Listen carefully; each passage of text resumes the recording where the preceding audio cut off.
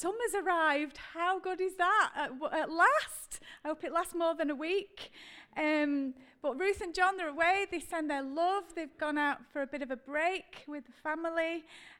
Please be praying for them. They've been putting in lots of time and effort behind the scenes, and they'll be shattered. And so they need that rest and they need that break. And I was reading yesterday that rest is holy.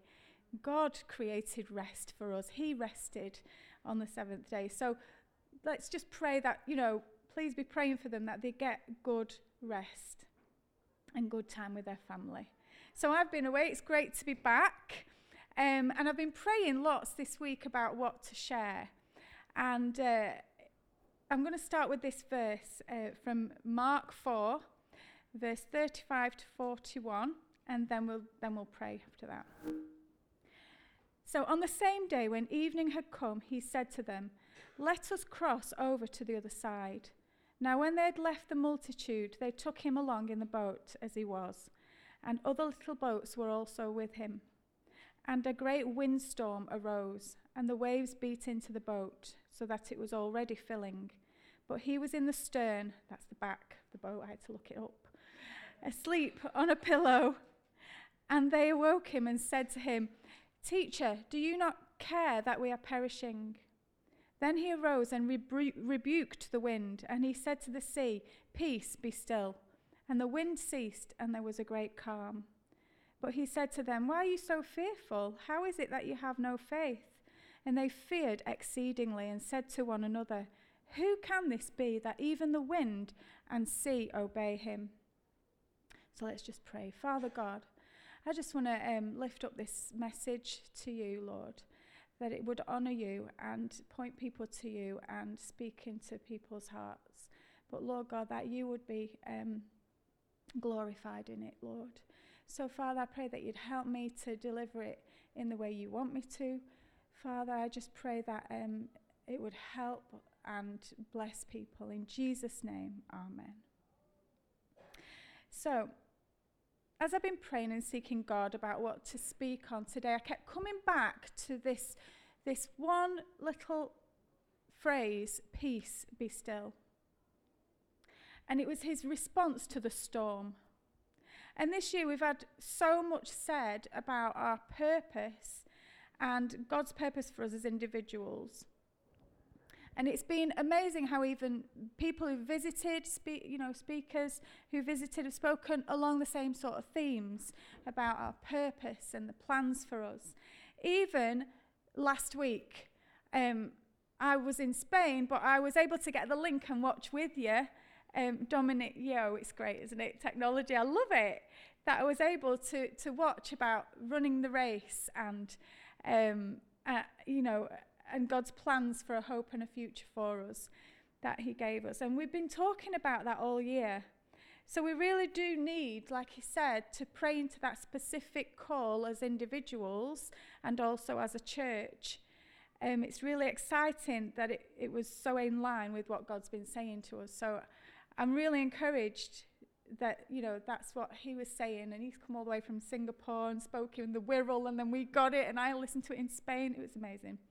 So I love it that we're in line with what God's saying. But this week I've not been able to shake that sense of storms and seasons. And I love how creation can not only point us to God, but be that sort of metaphor for what's going on with us spiritually. And it fascinates me, and I speak on it a lot. I can't stop talking about it. But it's true. Creation speaks, and God speaks through creation. And it's one of his clearest messages, because creation speaks to both the believer and the non-believer. And it's become a bit of a theme with me, but the more I look into it, the more I see, and the more it comes out in how I speak. So we can pray and tune into his still small voice, but equally, like I said before, he says so much through the beauty of nature. He gets our attention through it. He might use creation as a distraction to prize our attention off whatever stuff we're doing, or whatever screen we're watching, or whatever work we're obsessing over. A glimpse of sunlight through the darkest clouds automatically makes you think about God, about the majesty of God. Is that just me? Is that for everyone? Does everybody see that? You know, when it's moody and dark clouds and all these beams of light come down, I automatically think God. And, you know, I don't think it's just me who thinks that. But as believers, we go through seasons, and seasons of fruitfulness and seasons of dryness. And, you know, depending on what part of the world that you live in, you can either have 4 or 2 seasons. Here, we've got a really clear spring, summer, autumn, winter. But according to, like, my friends who come from Africa and Zimbabwe, and askabiologist.com that I was looking at. If you live somewhere tropical, you've got rainy season and dry season. Okay, you've got 2 seasons. When it's dry, it's really dusty and desert-like, and the ground is hard. But when the rain arrives in these places, and it's a welcome rain, it really arrives. It bounces. It goes up as well as down. It's that hard. And, you know, I love a good thunderstorm. My kids will tell you, I like it when it's a thunderstorm. I like it from the inside of the house, not the outside. I don't want to be in one. But in the tropics, a thunderstorm means that a dry, dusty old street can turn into a raging river in a matter of hours. And it can be life-giving, and it is life-giving, but it can also be destructive, okay? But the life-giving, it brings wildlife, it brings the seeds to life. You start seeing the green arrive again, where it was just desert before and wilderness. And it's even different in like some polar regions, okay? Their 2 seasons are darkness and light. You know, you have, in the winter it's dark, and in the summer it's light, and that's pretty much it. That's the change in their seasons. But it's the same with us. And Psalm 74, verse 17 says, "You have fixed all the boundaries of the earth. You have made summer and winter."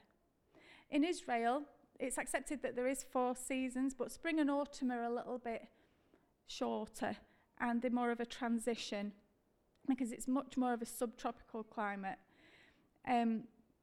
So that's what we're going to focus on, the winter and the summer. So when I think of seasons, I think of growth. I think that seasons are there. It helps things to grow. And I'm loving the spring at the minute. We've got goldfinches, Sam, at the back? Goldfinches at the back of our house, and blackbirds and sparrows. There's lots of birds. I mean, a terraced house, and it's like we've got all the birds in the area in our back garden because they're so loud. But it's lovely, and I hear them singing and twittering about all day long. It's lovely. We've had all the blossoms coming and going, and everything is springing to life. I walked into my little shop a couple of weeks ago, and oh my gosh, I heard this buzzing first, and then I looked, and I saw the hugest wasp I have ever seen. It looked about 2 inches long. I must be exaggerating a little bit, but it was like huge. And I thought it was a hornet to something. It was so big. And then I saw about 4 in as many days.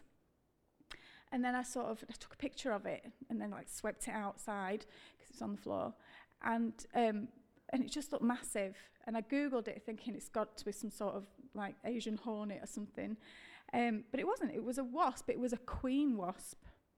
And apparently, beginning of April time, end of April, whatever, it's the season for the queen wasps to fly out and search for a place to build their new nest. Hopefully not in my little shop. They are really scary, really huge. It does say on the nature website that they're 2.5 centimetres long, so they're not inches, but it looked like inches to me. They were massive. It sounded like a small drone in my room. It was massive. Yeah, I'm exaggerating, but it was big. So Xena, the warrior wasp queen, was off to find somewhere to build her colony and begin producing offspring. And that's part of that growth, isn't it? In the same way, we grow. But it's not during the summer that we grow the most.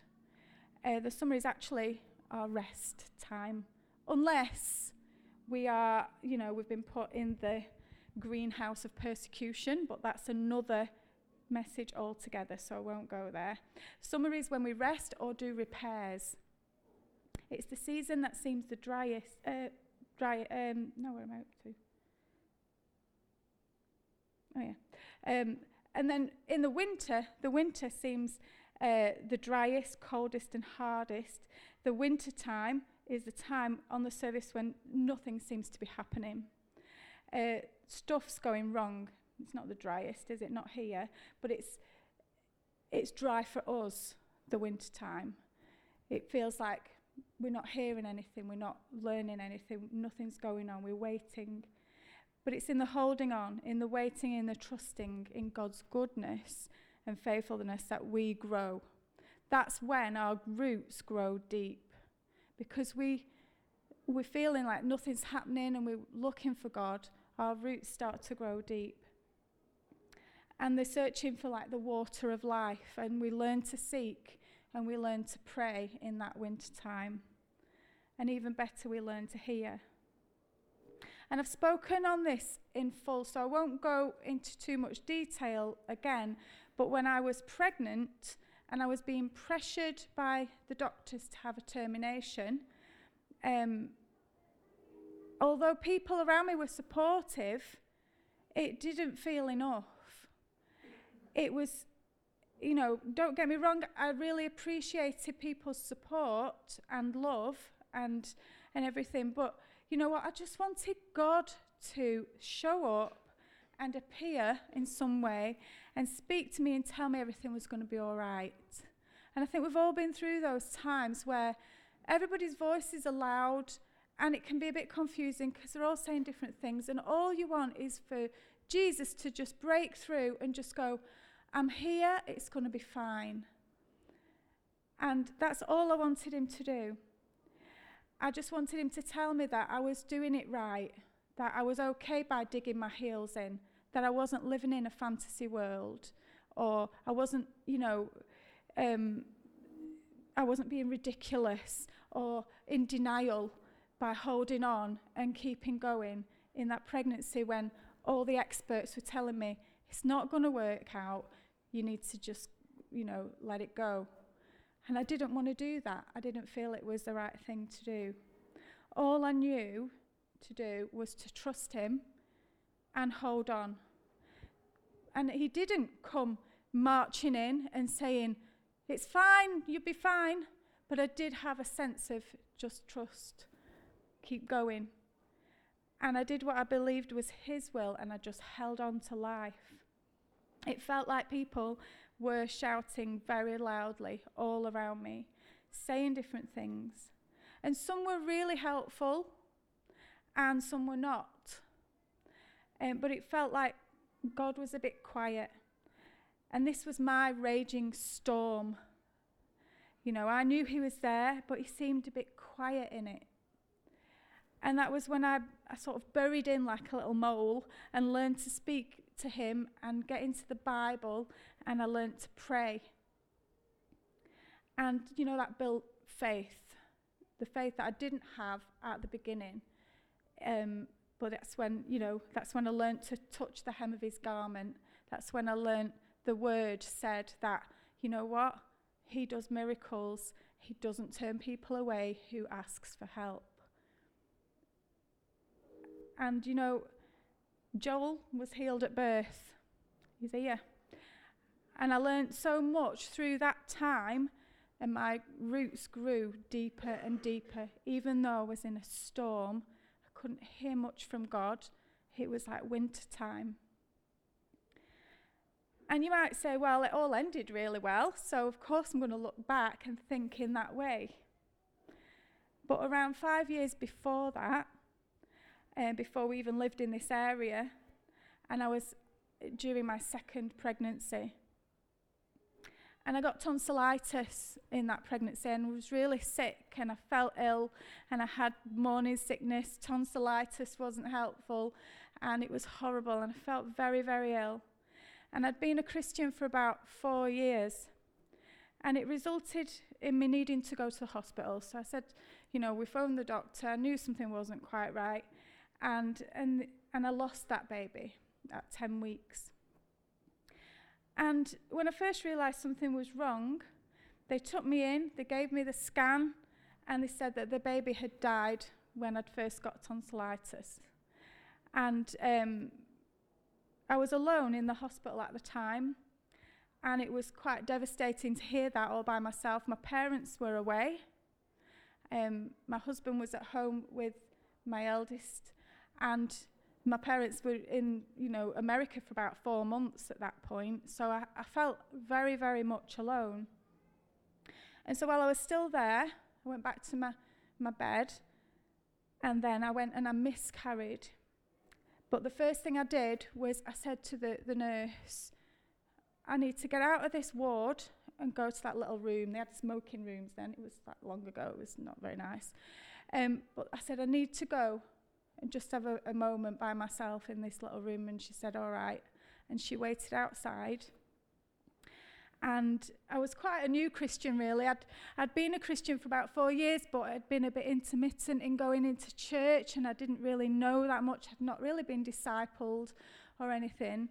And I didn't know what else to do, but just pray. And I said like a little funeral prayer for the baby. And I committed the baby to God. But at that moment, and it was then, not before, at that moment, God really showed up in that little room. And it stunk of tobacco and smoke, and there's like people milling about outside. But in that room, God showed up. And he was more close to me than I could actually ever explain in words. I couldn't even describe it. I felt really emotional, and I felt really, really weak. I'd lost quite a lot of blood and ended up collapsing, but I felt really, really weak. But God, as I prayed, showed up. And it felt like 2 hands were placed under my shoulders, like, under my arms. And it felt like, like the old-fashioned crutches that went right up there. It was like that, and I could sort of rest on that. And it felt like I was being physically held up, even though I did, collapse and I was weak and what have you, but emotionally I felt held up. And that feeling of being physically held up lasted around 2 weeks. It didn't just go when the moment had passed. It felt so there for 2 weeks. And it just got less and less as I got emotionally stronger and stronger. And I felt like I could sort of stand up on my own 2 feet again. But it was such a strange feeling, and it was so God that I couldn't describe it any other way, because I just knew his presence with me. My husband wasn't a Christian. Nobody was around me who was a Christian at the time. But God was there with me. It was really real, and that's the only way I can describe it, is those 2 crutches. And I had prayed for the baby to survive. I knew I was losing the baby, and I prayed for the baby to survive. And, it wasn't to be. But you know what? I knew God is still good. He's never stopped being good. And the Bible says in Isaiah 57 verse 1, the righteous perishes, and no man takes it to heart. Merciful men are taken away, while no one considers that the righteous is taken away from evil. And that is a verse that I think of when I hear of good people passing away, when it feels like they're too young, or, it's not their time or whatever. And I don't know what that baby was being saved from, if anything, or whether it was anything else, but I did not blame God at all for the loss. But I do know that God's kindness was and is very, very real. And it's real to me then, and it's real to me, now. And I didn't hear a voice, and I didn't have any great word of revelation. It didn't lead me to anything specific in the Bible. I just knew he was holding me up, and he was loving me better.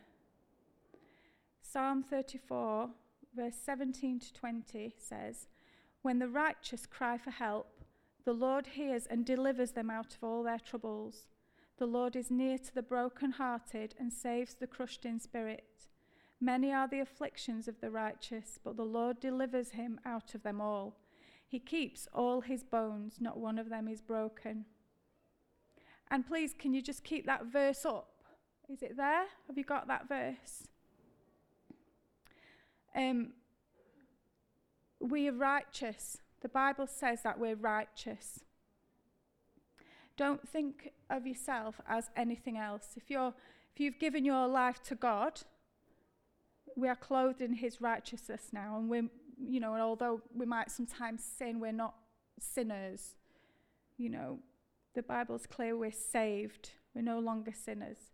But that last line, in all that, he keeps all his bones, not one of them is broken. It's Jesus. It's about Jesus on the cross. That verse says that Jesus is right here with us when we're going through stuff, when we're going through our storms. God hears when we cry out for help. And his promise is that he delivers us out of them all through the power of his finished work on the cross. Remember, he cried out, "It is finished." He cried out, "It is finished," and then died just before he came to break his bones. And they were going to break his bones to hasten his death, but he gave up his life. And no one took it. And he did that to deliver each one of us from troubles, from brokenheartedness, from affliction, from feeling crushed. Nahum 1 verse 7 says, "The Lord is good, a stronghold in the day of trouble. He knows those who take refuge in him." Sometimes in the winter we get these storms. They suddenly whip up and knock us sideways. Storms turn everything upside down. We have to batten down the hatches. And just like in a house, in a storm, we find out where our weak spots are. In this country, the worst types of storms are hurricanes. We get the odd tornado down south somewhere. I've not seen any around here, but yeah, there are some. But the most common severe storms are hurricanes. And that's when you regret not having that tile fixed or securing that fence. That's when you find your garden furniture 3 doors down.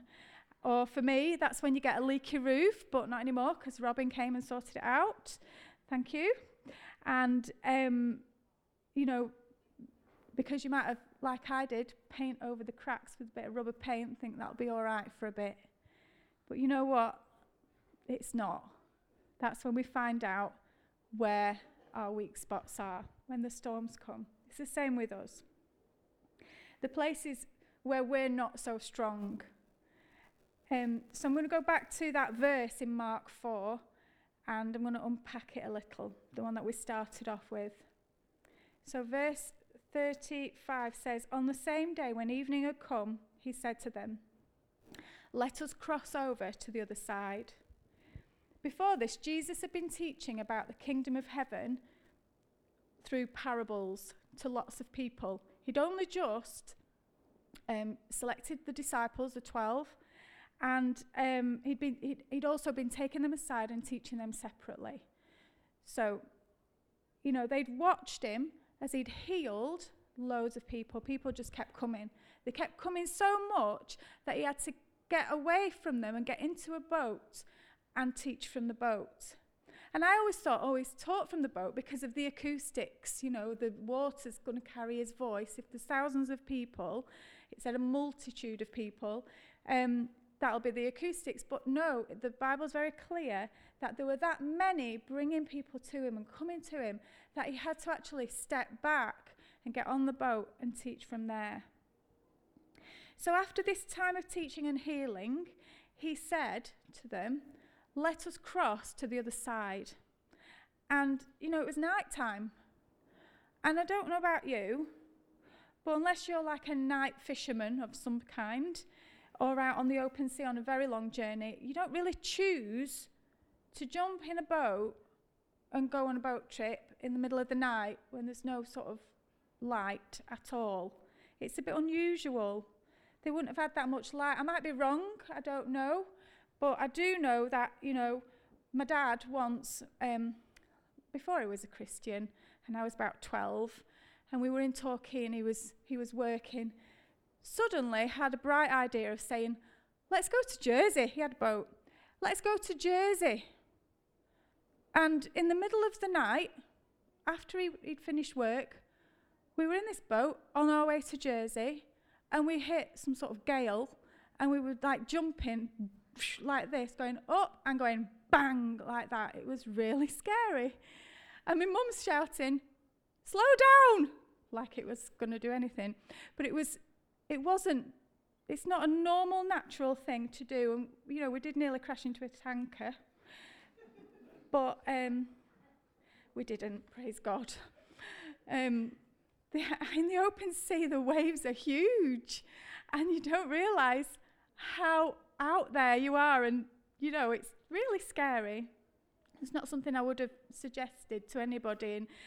And it's not something I would think could be a normal suggestion. But many of the disciples were fishermen, so they'll have known what they were doing, and they weren't fazed by this. In fact, it says, and nobody said why either. No one said to them, where are we going? He just said, we're going to cross to the other side, and they did. And it also says that other people joined in their little boats, which was really interesting.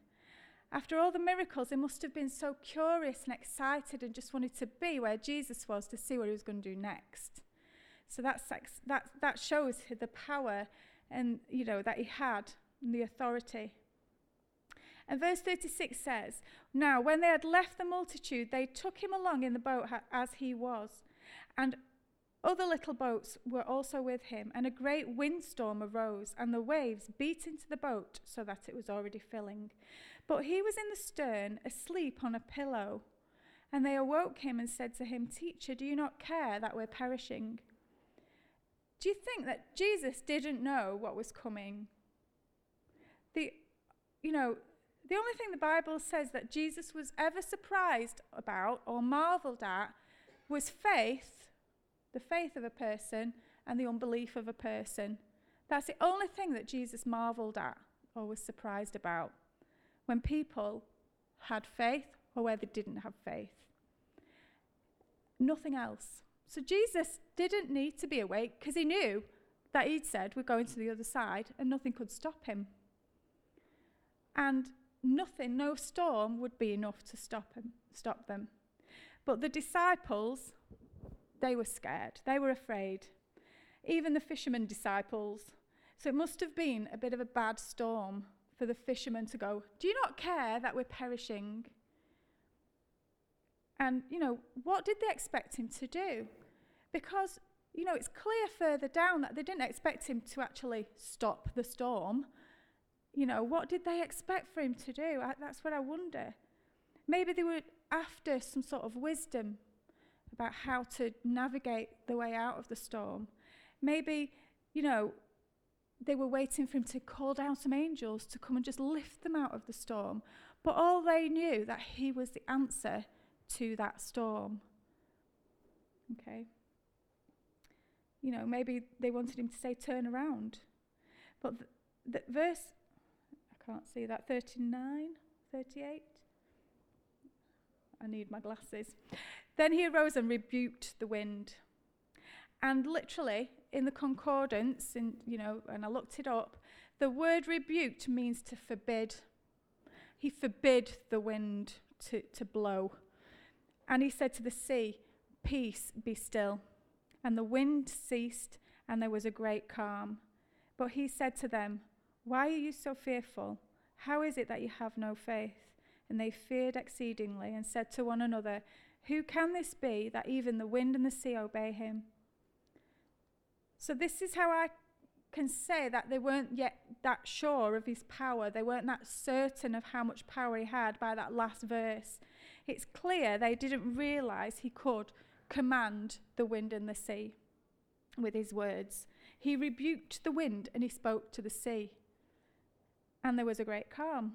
I really felt when I was looking at that this is a word for us, for church today. Peace, be still. It might be for someone in particular. It might be for all of us. But I've not been able to get it out of my head all week. Peace, be still. Jesus says, peace, be still to your storm. Whatever it is that's whipped up and worried you and knocked you a little bit off course, or maybe tossing you about to and fro, peace, be still. He knew, Jesus, at the time in the boat, he knew what was to come as it was prophesied in Psalm 107, verse 29. He made the storm be still, and the waves of the sea were hushed. That was written hundreds and hundreds of years before. If the wind and the sea obeyed his words, there's nothing that's impossible. He crossed that sea at night with others following. He knew he'd sail straight into a storm. He's Jesus. He knew exactly what was coming. But he was determined, and he crossed over that night. And you know what? He went just for one person. He crossed that sea in a storm in the middle of the night, stilled the winds and the waves for one person. A single man, one man. He went across because there's a man on the other side in Decapolis who'd been demon-possessed for years. And he was a well-known man. He was well-known, like lunatic. That's what they called them then. And the people in the town had took him out. They chained him up. He was so strong he was able to break the chains. And he cried out and he cut himself and he hid in caves and he hid in tombs. And he cried out. And Jesus went for him, the outcast, that one man. And he was uncontrollable. And you know, no matter how much they bound him up, they couldn't keep him in the chains. He hid in those caves and tombs. And Mark 5, verse 4-5 says, he was crying out and cutting himself. But from the other side of the Sea of Galilee, Jesus said, enough is enough. And he was on his way. And he's saying, I'm coming to set you free. The guy didn't know it. Nobody else knew it. But Jesus was determined to get to him. I'm coming to set you free. He wasn't allowing that one moment more. And when he'd cast out the demons into the pigs, if you know the story, he cast out the demons into the pigs and the man was in his right mind. That man begged Jesus to go back with him because Jesus was getting back into the boat. He's saying, right, I've done what I've come here to do. I came for you and you, on just you. And I'm going back now because he said, we're going back. And the man came to him and said, I want to come with you. I don't want to stay here. They've chucked me out. I'm on my own. He'd been running around naked and chains and screaming and all that kind of stuff. He was a scary man to other people. They chucked him out. But he was clothed and in his right mind and begged Jesus to go back with him. And Jesus told him no. He said, go back and show them, tell them what's happened to you. Let them see that you've been delivered.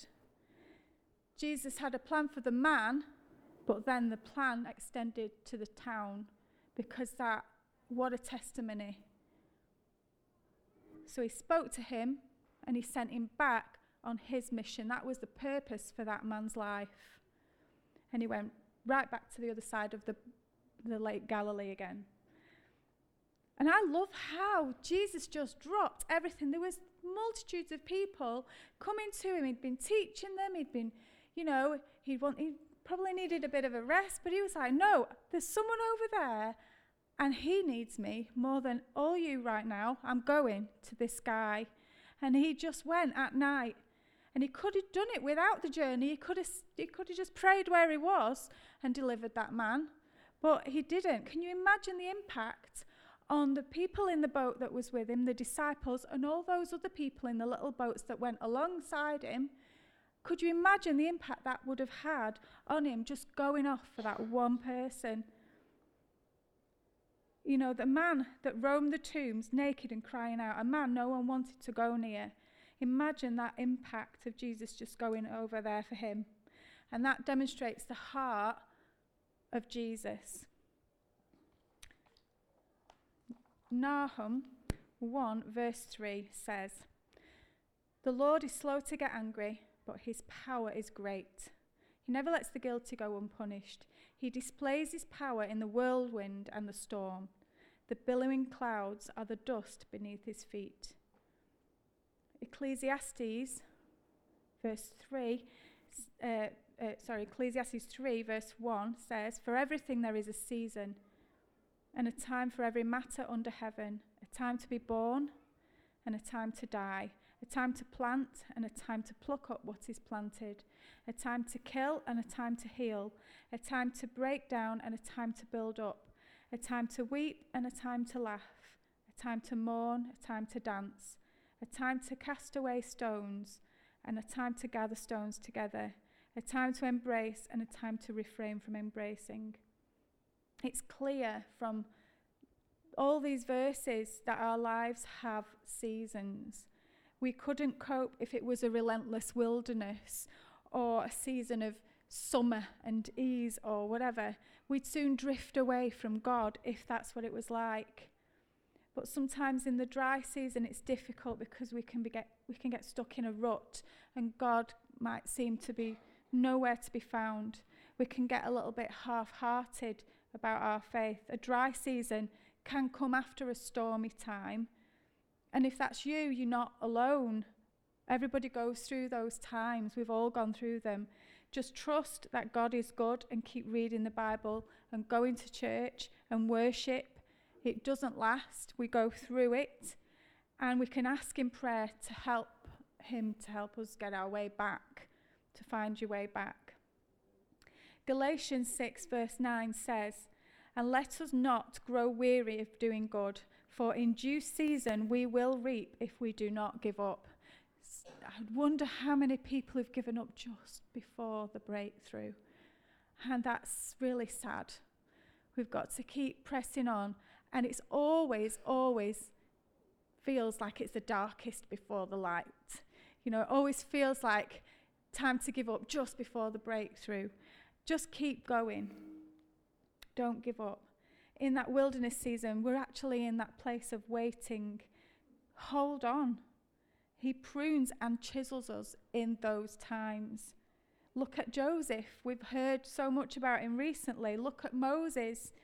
Daniel waited. David waited. Each one stayed faithful, even though they didn't understand. They didn't understand it. They knew that God had a plan and a purpose, but getting there sometimes is the hardest bit. Hannah went to the temple every year and prayed for a child. She was barren and she felt inferior in her own household. She went and prayed this one year and in desperation promised her son would be dedicated to God. The priest thought she was drunk because she was just praying and no words are coming out of her mouth, but he could see her mouth moving and he said, "Go home, you're drunk coming in here." And you know what? She just explained. She went, "No, sir, I'm desperate." And he joined in and he prayed with her. And the next time she came, a year later, because he used to go up to the temple every year for the festival, she had Samuel, her baby boy. And Samuel would become one of the greatest prophets Israel had ever seen. He was the first judge, one of the first judges of Israel. And he anointed both King Saul and King David. Actually, no, he was the last judge. Hannah didn't give up. So keep the faith. Don't doubt God's plans and goodness, and wait with expectancy. You know, David cried out to God in Psalm 5 verse 3, "Each morning I bring my requests to you and wait expectantly." God is listening and knows exactly where you are. Hang in there. God has not forgotten. He's not forgotten you. And Daniel 2 verse 21 says, "He changes times and seasons. He removes kings and sets up kings. He gives wisdom to the wise and knowledge to those who have understanding." Acts 1 verse 7 says, "He said to them, it's not for you to know the times or seasons that the Father has fixed by his own authority." It's God's business. We just have to keep going and keep holding on. God is good. He's for us. He's not against us. So let's just pray and thank him.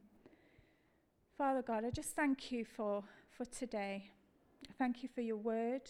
And I pray that what's come from you would take root. And what's not from you would just fall away. And Lord, I just pray that if there's anyone here that's struggling with the season that they're in, or a storm, that Father God, you would just help them to hold on. Help them to get through it. Hold on to each one of us, Lord. Help us to know that, it doesn't last forever. So God, I pray that you give wisdom, that you bring healing, and that, Lord God, you just give us favor wherever we go this week. In Jesus' name.